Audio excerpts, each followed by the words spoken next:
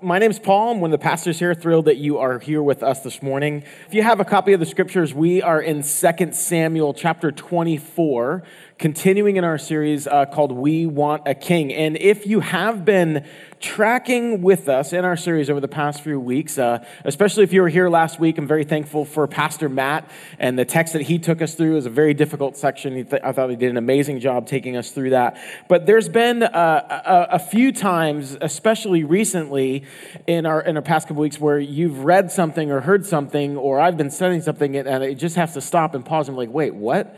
What did I just see? What did he just do? What happened there? And a lot of times the Bible presents us with these kind of difficulties. It can be difficult because it's revealing something in our lives that's difficult to deal with. A lot of times the scripture works like a mirror, and there's a lot of times when we look into the mirror, we see things that we don't like about ourselves. There's also things that are just difficult for us to get our minds around in the scriptures. So there's one pastor, he said it this way. He said, when we come to the Bible, we often discover that the Bible understands us more than we understand the Bible. And a lot of times that's hard. It's hard for us to sit with the scriptures and to have God speak to us and to reveal these things to us. The Westminster Confession kind of speaks to this as well, too. It says, not all things in Scripture are equally plain in themselves or equally clear, meaning there are some confusing things, but all the things that are necessary to be known, believed, and observed for salvation are clearly stated. What that confession is saying is that salvation belongs to our God. Salvation belongs to the Lord. God alone is the Savior of His people. That relationship is crystal clear. But there's other things in the Scriptures that are not as equally as plain, which is why you have a lot of godly people, a lot of scholarly people who study the Scriptures hard, but still end up on different sides of certain topics and perspectives. And so as we work through our text this morning, we really need to hold that posture. We need to really approach this morning's text with a posture of humility and a posture that's ready to listen and to have God speak to us and to make what He wants for us to hear really plain and really clear. Not that it isn't important to do good study and to do good scholarship, but what we want to have God help us with this morning is to help us see the main thing as the plain thing. You got that? Okay. All right, so let's pray and ask God to help us, and then we'll get into 2 Samuel chapter 24. Father, we love you. God, your word says that you are righteous in all of your ways, and you are kind in all of your works. And God, I want us, and I'm asking, God, that you would help us to really soak in that truth and to soak in that scripture as we turn through the pages of 2 Samuel 24 this morning, as we look at the story in David's life. God, will we remember that you're right in all of your ways and that you're kind in all of the things that you're doing. God, we do need your Spirit. And so, Holy Spirit, I pray that you would come. God, I pray that you would fill me up. God, I pray that I would not be trying to lean on my own ability or skill or even my own understanding, but God, that you would just really work in and through me in this time. God, there is a confrontation in this passage. God, there's a confrontation in this moment. It's our pride, it's our autonomy that's being confronted. So God, I just pray that you would deal with us in the most gracious, loving, and kind way, God, and that we would experience your mercy this morning and that our affection for you, Jesus, would grow. We pray and we ask these things in your name. Amen. All right, so let me kind of set the stage with the story, and then we're going to go back and we're going to try to work through a few things out of this passage that present itself that are kind of a challenge to us when we look at this passage. So 2 Samuel chapter 24, verse 1. says this, "Again, the anger of the Lord burned against Israel, and he incited David against them, saying, 'Go and take a census of Israel and Judah.'" Now, it's important to note, and we're going to look at this in a second, that this passage is a parallel passage with 1 Chronicles chapter 21. So it's the same story, different author, different perspectives, and we're going to see why that matters in a moment. But what's happening here is that David wants a count primarily of how many men are in the army. And you would do a census like this if there was going to be like a draft where you would have to enlist more men into the army in the next coming year. So the census that we use today is more of kind of like a market research tool. But in this culture, a census was really like a flex of power. It was primarily for getting ready for a military draft or even to raise taxes. And here in this story, the census is really not even necessary. There wasn't a draft that was imminent. The military is more than sufficient. They didn't need to raise taxes because the government at the time really wasn't that expansive. So, which is partially why in verse 3, Joab protests to this. Joab, verse 3, says this, replied to the king, "May the Lord your God multiply the troops 100 times over, and may the eyes of my lord the king see it, but why does my lord the king want to do such a thing?" So Joab is very diplomatic here. He's like, you know what? I hope that whatever we find in this census is even better than you imagine. However, I don't think this is a great idea for us to do this. And it's not that a census necessarily in and of itself is a bad thing, but Joab realizes there's a motivation, there's something underneath this that's just not good.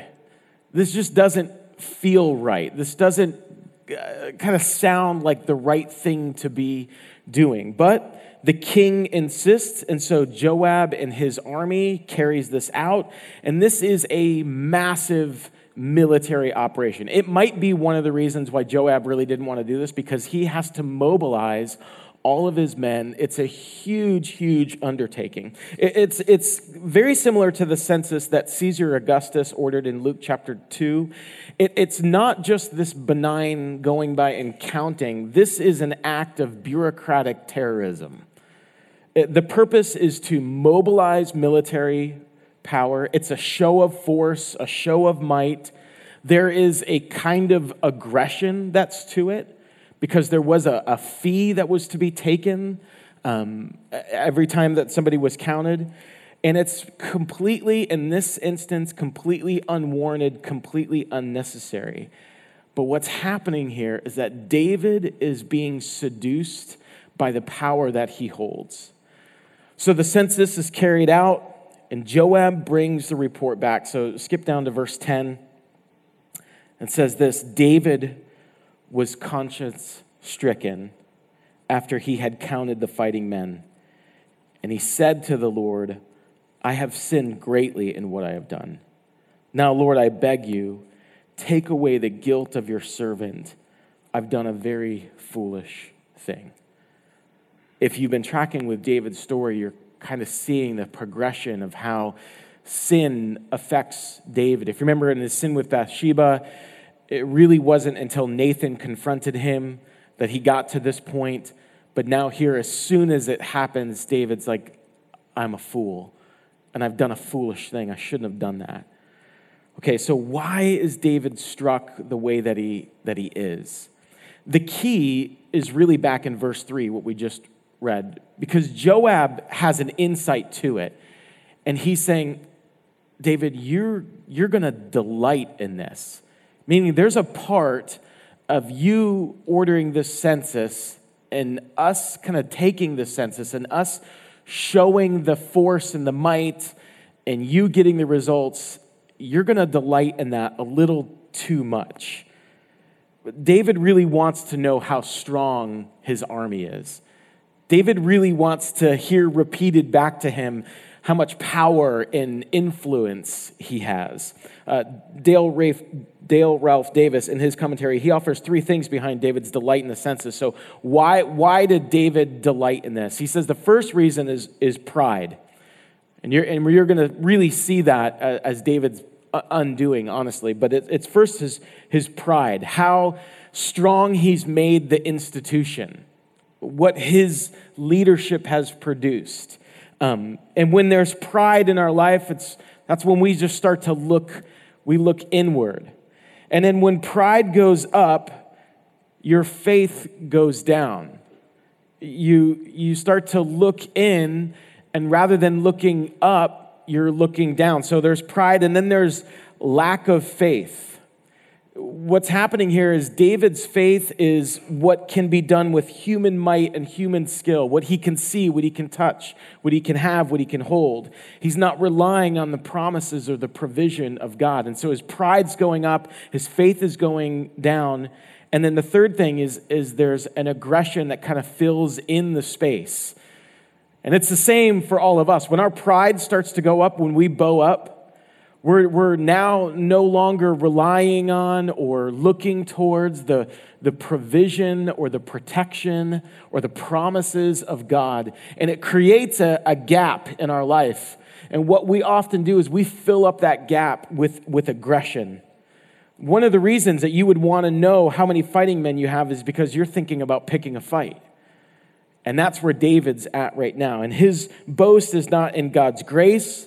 His boast is not in God's provision, but in his own strength. He's not delighting in God's promise of protection, but he's delighting in his own army, in his own treasure. When we started this series, we started with the line that we are using for our series where the people say, we want a king like the other nations have. So they were coming into some prosperity, they had more possessions, they had more position, they had more platform, and they looked around at all the other nations, and all the other nations had a physical, actual king that they could see who was there protecting their stuff. And so the people of God were like, we want that. We want to replace God with a human king as our source of security, and now David is doing the same thing. Aren't you glad that we don't do this anymore? We do this all the time. What do you delight in? What do you count? And when the count is up, your spirit is up. When the count is up, your heart just soars a little bit more. Is it money when the money is up? That's a cheap shot. That's a little too easy. Because if you've ever not had money and then had money, it feels better to have money than to not have money.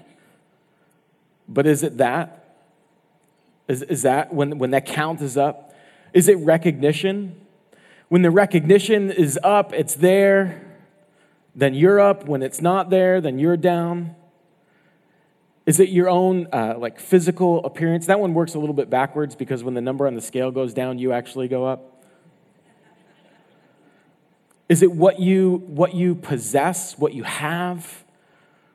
When you stand in your driveway and look at your house or look at your vehicles or look at your toys or look at the stuff, or what you achieve when you get the pens and you get the plaques and you get the awards, is that what it is? When I first came to this church in 2007, I was hired as an associate pastor to work alongside Tyler Johnson, who he's been here before, in our college and young adult ministry called 710, which we still have today. And this was one of the largest college ministries in the whole East Valley. We had about 400 people on a Tuesday night. It was awesome. And I mean, truth be told, my favorite thing that I've ever gotten to do in ministry has been working with 710, with college students, young adults. My heart's really tethered to that people group. And this for sure was like dream job for me. This was the best job I ever had. It was awesome. About 6 months after I got got here, Tyler actually transitioned out of his role to go do some other stuff within the church. And then I became lead pastor of 710, of this large young adult college ministry. And I just could not be more excited. And so within about 3 years, I was able to grow this ministry of 400 people down to about 30. And it was brutal. And it crushed me. I mean, these gatherings were absolutely agonizing. And when people showed up, my attitude would just get better. And it was like, okay, life has been breathed in. And when people didn't show up, and when all like the odd, weird people showed up, it buried me. And it took me a long time to learn the lesson of how I delighted in the idol of ministry, a good thing that I had become a evil, wicked thing to me, and not delighting in the God who was the point of the whole thing anyway. So what are you delighting in? Because if it's not God, it's an idol. Look at verse 11. Before David got up the next morning, the word of the Lord had come to Gad. That's not a Boston accent. It's for God. It's Gad's the name. The prophet David seer. Go and tell David, this is what the Lord says. I'm giving you 3 options. Choose one of them for me to carry out against you. Okay, so David's about to get like the worst version of the, pick your 3 wishes genie thing ever. So Gad went to David and said to him, okay, shall there come on you 3 years of famine in your land, or 3 months of fleeing from your enemies while they pursue you, or 3 days of plague in your land? Now then, think it over and decide how I should answer the one who sent you. Verse 14, and David said to Gad, I am in deep distress. Let us fall into the hands of the Lord, for his mercy is great. But do not let me fall into human hands. Now, I know for a lot of you, this is the kind of stuff in the Bible that just makes it really difficult for you to trust God. These are the kinds of stories. Like when people ask you, why do you wrestle with the scriptures, or why is the Bible hard for you, or why is even Christianity difficult for you? It's this kind of stuff right here. So I want to work through some of those things that stood out to me, and there might be more that you have, but these are some of the things that stood out to me when I was looking at this that are kind of difficult. Okay, so why did God incite David? Because that's what verse 1 says. Why did God incite David to do the thing that God would punish the people for? It doesn't feel very fair, does it? And we'll get to that in a second.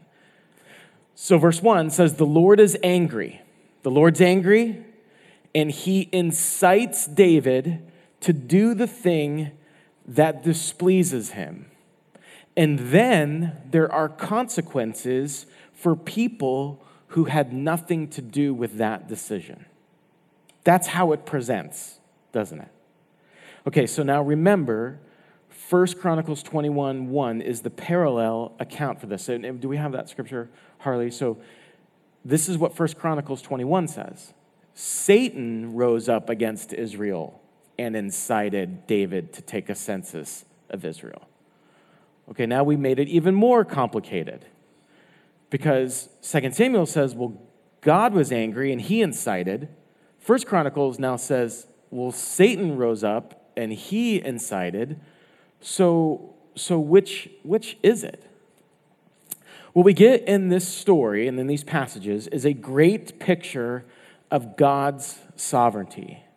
It's the belief and the understanding that God causes or allows all things. It's a teaching, it's a doctrine that's deeply rooted in this church. And the Bible teaches us that sometimes God allows us to fall prey to the temptations of Satan. The Bible is explicitly clear that God is not the one doing the tempting. The Bible's very clear about that. Satan is the one tempting and inciting, and we are the ones who choose to yield to that temptation. And God can stop that if he chooses, but if he does not, he allows us to follow our own wicked desires as part of his good and perfect plan. So in this example here, really both of the texts are correct.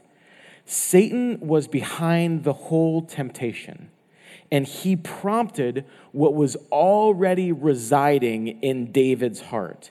And 2 Samuel shows us that God allowed it as part of his sovereign purpose and plan. Nothing is outside of God's control. He works all things according to his plan, but that doesn't mean that he is always the one who's doing those things. One illustration I've heard to use to try to help to understand this, and every illustration breaks down at some point, but I hope this is helpful.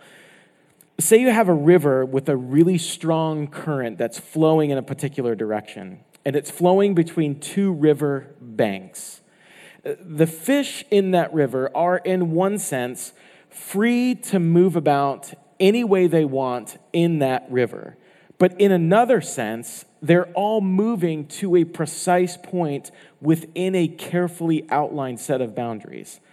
That is like God's sovereignty and our free choices. We are freely choosing certain things, but God is moving history, and he's moving his purposes, and he's moving his plans, and carrying it exactly to the place that he wants it to end up.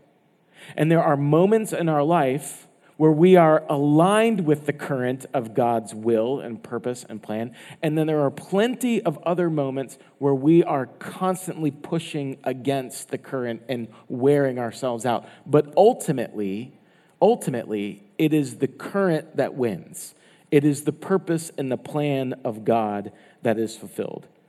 So how God takes our free decisions and even the evil intentions of Satan and works them for his perfect plan is a mystery for sure. But this is the part where faith in an infinite God who has infinite wisdom, who is always right and just in what he does, comes to bear on us. And pay attention to what the text says, because we can have a cursory reading of it, and it causes a great deal of confusion, but we need to pay attention to what the text says. It says that the anger of the Lord was against the people of Israel. Go back and look at that verse 1. They have become idolatrous and prideful, just like King David. So God is choosing to use the deceitfulness of Satan's ideas and David's own sinful inclination in order to punish the people of Israel for their wickedness. Okay, a second place of stumbling for us in this story. What was really so bad about what David did?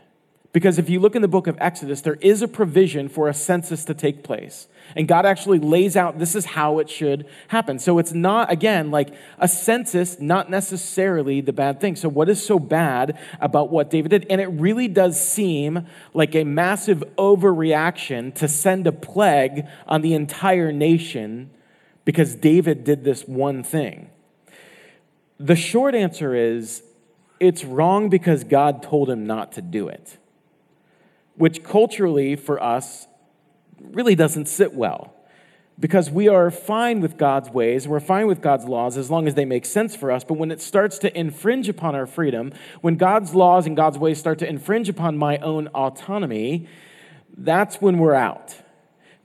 But if Jesus is to be Lord of your life, if Jesus is to be king, your obedience cannot be restricted to only what you understand or agree with, because God is Lord, not just advisor over your life. And it's not that God is calling for us to be these mindless robots. It's not what this doctrine is about. It's an ordering of our lives under. It's a question that says, God, what do you have to say about this? God, what is the way that you've given me to handle my money and handle my relationships and handle my parenting and handle my life and handle my vocation? It's you ordering your life under that question. God, what do you say about this? So often we order our life under the question of, what do I want to do? What do I want? And that's how we order our life. Or what do I agree with? What makes the most sense for me? But rather asking the question, God, what do you say about this? We touched on this just a second ago, but the three reasons that the census was wrong lie in the motivation behind it was why it's so appealing to David in the first place. You see, the reason that temptation works on us is because it's enticing or it's stirring up something that's already in us. For David, again, it's pride. It was already there, a lack of faith. It's been growing, and aggression. That's also in David. In chapter 22, if you went back to chapter 22 in 2 Samuel, David writes over and over again. He writes this song, as he's prone to do. And he writes this song, and he's and if you look in chapter 22, there's these refrains all through it. He's saying, God, you've given me, you've equipped me, you've delivered me. God, you brought me into a broad place. You rescued me because you delighted in me. So it's over and over and over again about the provision and the protection and the purpose of God in David's life. And he writes this beautiful song laying all that out. Pride makes you forget or at least ignore the provision of God. Pride makes you forget the provision of God. Pride makes you think there is a greater pleasure outside of the provision of God.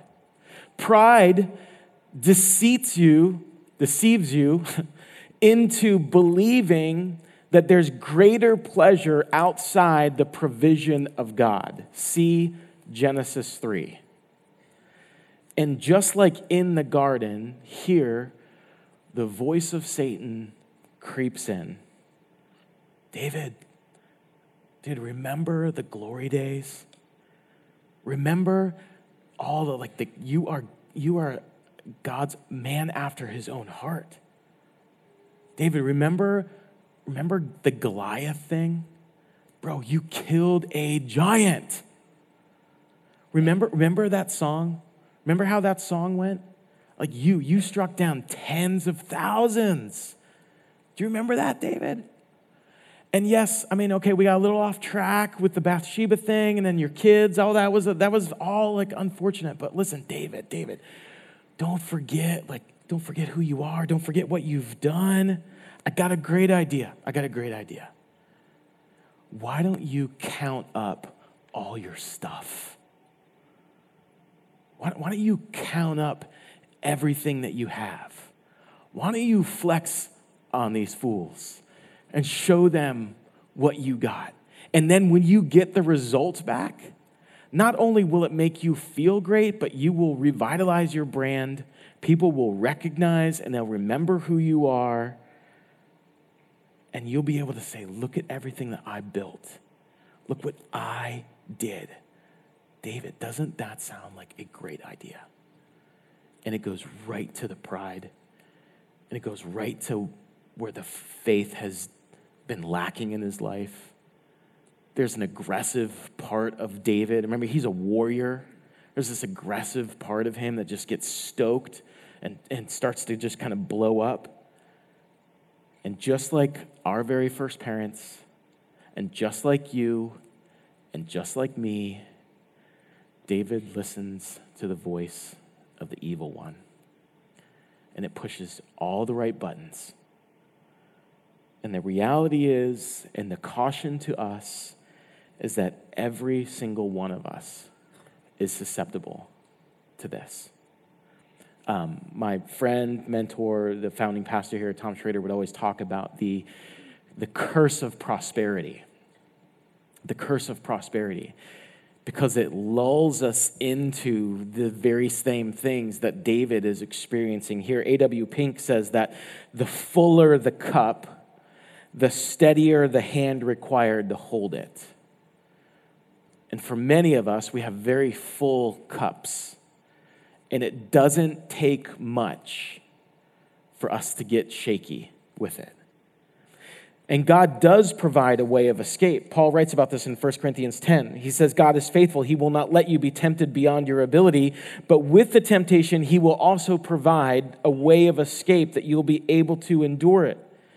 Because Joab here is a particular grace in David's life, because he interrupts and he's like, King, why would you do this? Listen, I hope it's great. I hope it's better than you even imagine, but can we push pause? Why would you do this? But like we do so often, David pushes through the warning. He pushes through the caution. Alistair Begg, who's a pastor, he says, when we push through the hedge of protection that God has put up for us, don't be surprised by the thorns that will cause us pain. And that's what David does. He pushes through. So there's pride, there's lack of faith, there's aggression. In the Old Testament, most of the judgments that God brings against society is because of their aggression and because of their violence. In Genesis 6, it says when God sent the flood, it was because the world had grown so violent that every thought of men towards each other was one of violence. Ezekiel chapter 16, when it's talking about Sodom and Gomorrah, it says that they were judged because they were violently oppressing the poor. When God sent Jonah to Nineveh, he sent them there because they were so brutal at oppressing all the surrounding nations. When God sent the Israelites into Canaan, it was because of the Canaanites' brutality, like things like infant sacrifices, and they were constantly pillaging their neighbors. So the promised land was given to the Israelites as a judgment on those nations. And so what's happening here in chapter 24 is that Israel is becoming like the very nations that Yahweh has judged. He set them up to be set apart, and now they're just as aggressive and they're just as violent as all these other nations. Another difficulty, and we're almost done with this passage, is that it really doesn't seem fair. It really doesn't seem fair, because why are the people punished for what David does?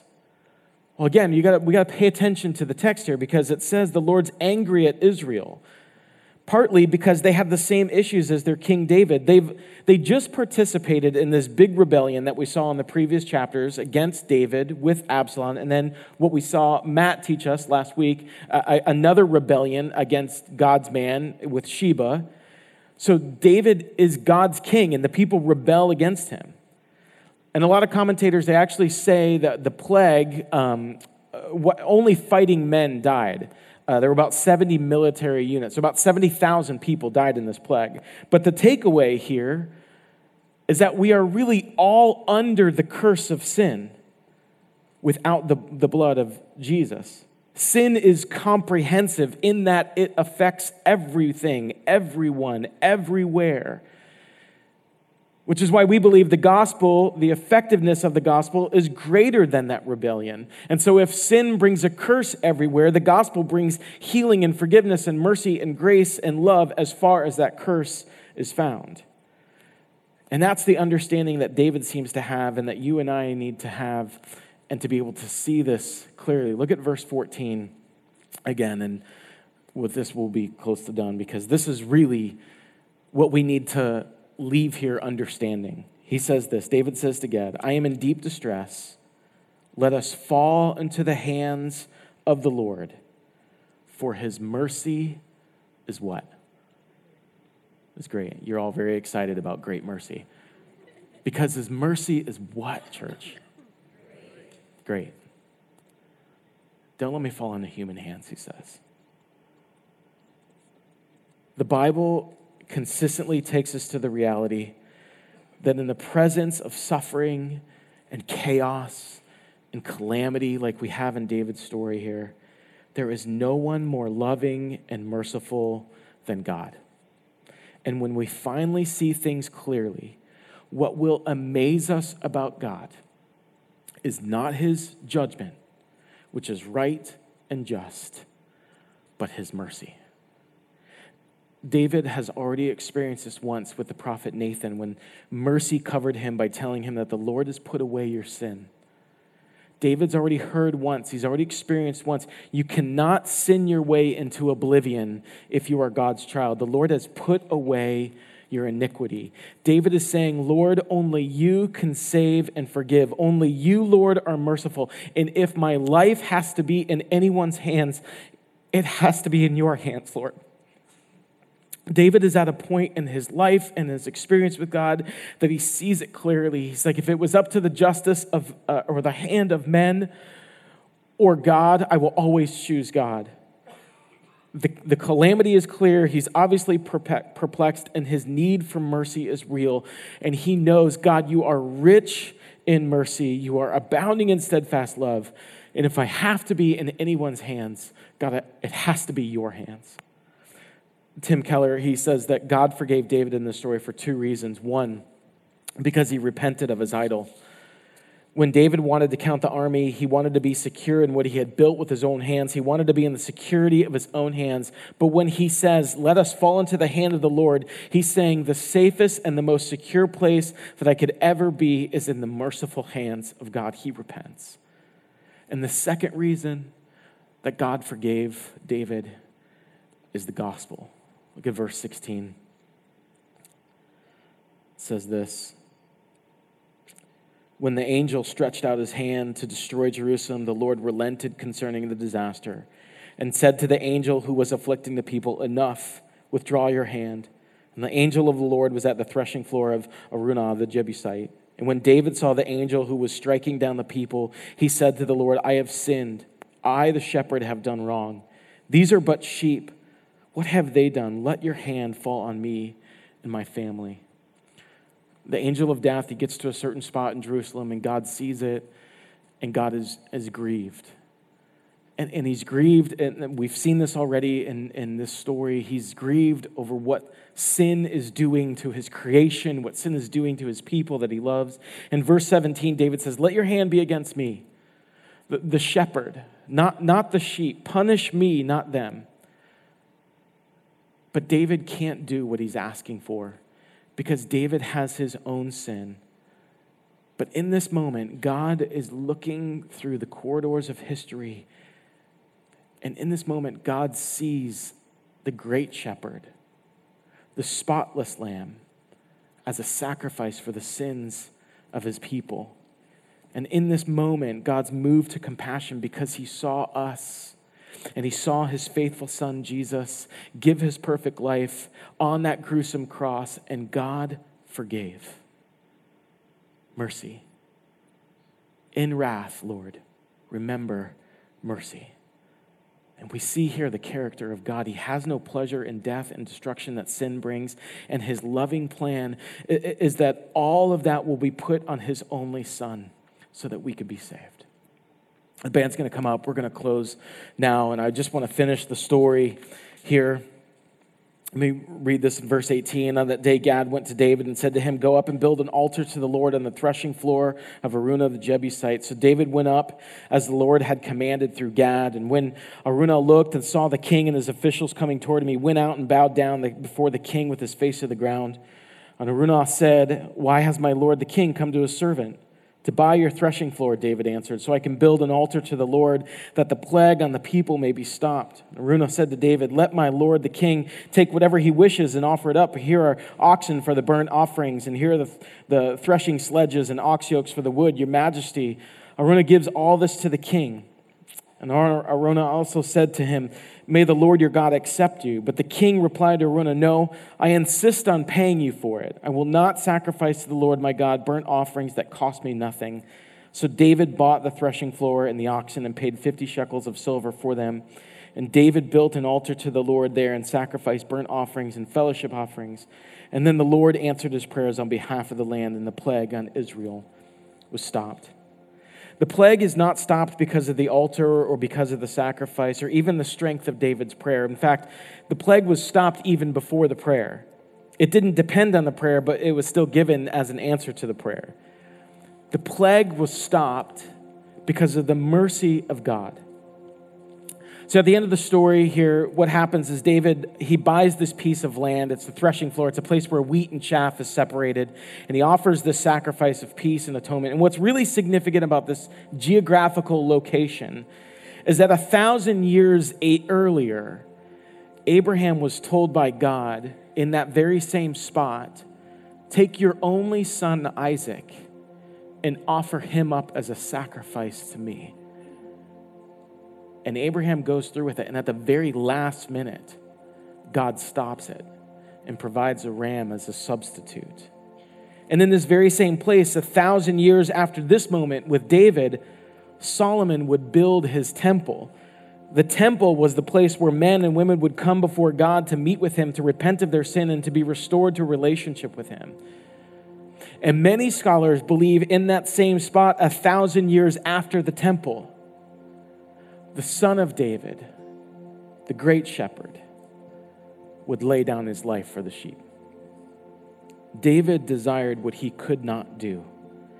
He is the king after God's own heart, but he was just a man under the same curse of sin as me and you. But there is one who knew no sin, but became sin on our behalf, and who was wounded and bruised and crushed for our sin, our rebellion, our iniquity. There is no one else who could save us from our sins, save us from ourselves, save us from the wrath of God that was due us, except Jesus, the Son of God. There has only ever been one way to be saved: repent and believe the gospel. Believe the good news that while you are more failed and flawed than you could possibly fathom, you are more loved and forgiven in Jesus than you ever dared imagine.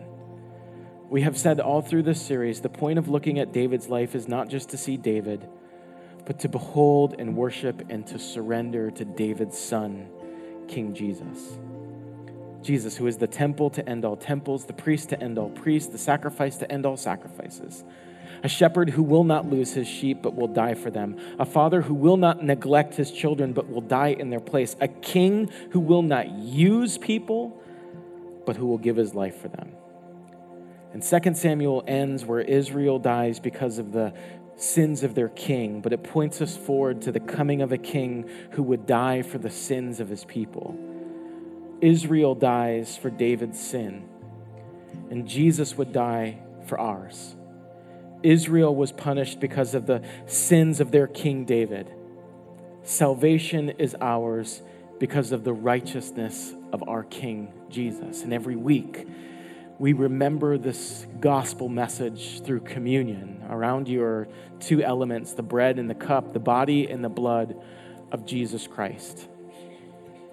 If you have come to a moment of repentance and faith, then these elements are yours to eat and to drink in remembrance and in celebration of what our Lord and Savior Jesus Christ has done for us. I was telling Brian Berger, one of our pastors this week, I was like, man, I really am ready to be done preaching through this. Because every week, I'm just seeing more and more just the ugliness of my own sin. And this week in particular, I really got to a place where, like, God, if it's not for your mercy, I've got no shot. In this moment of communion, every week is a glorious confession of our weakness, of our brokenness, and the strength of the love of God in the person of Jesus Christ and his victory over Satan, sin, and death. And when you eat and when you drink, you are tasting and you are saying, God, without mercy, I got no shot. And if I've got to be in anyone's hands, God, I need to be in yours. I want to be in yours. And so if that's your confession, if that describes your life, that your faith is alone in the perfect life and perfect sacrifice of Jesus, eat and drink in remembrance and celebration of who he is. Let's do that now.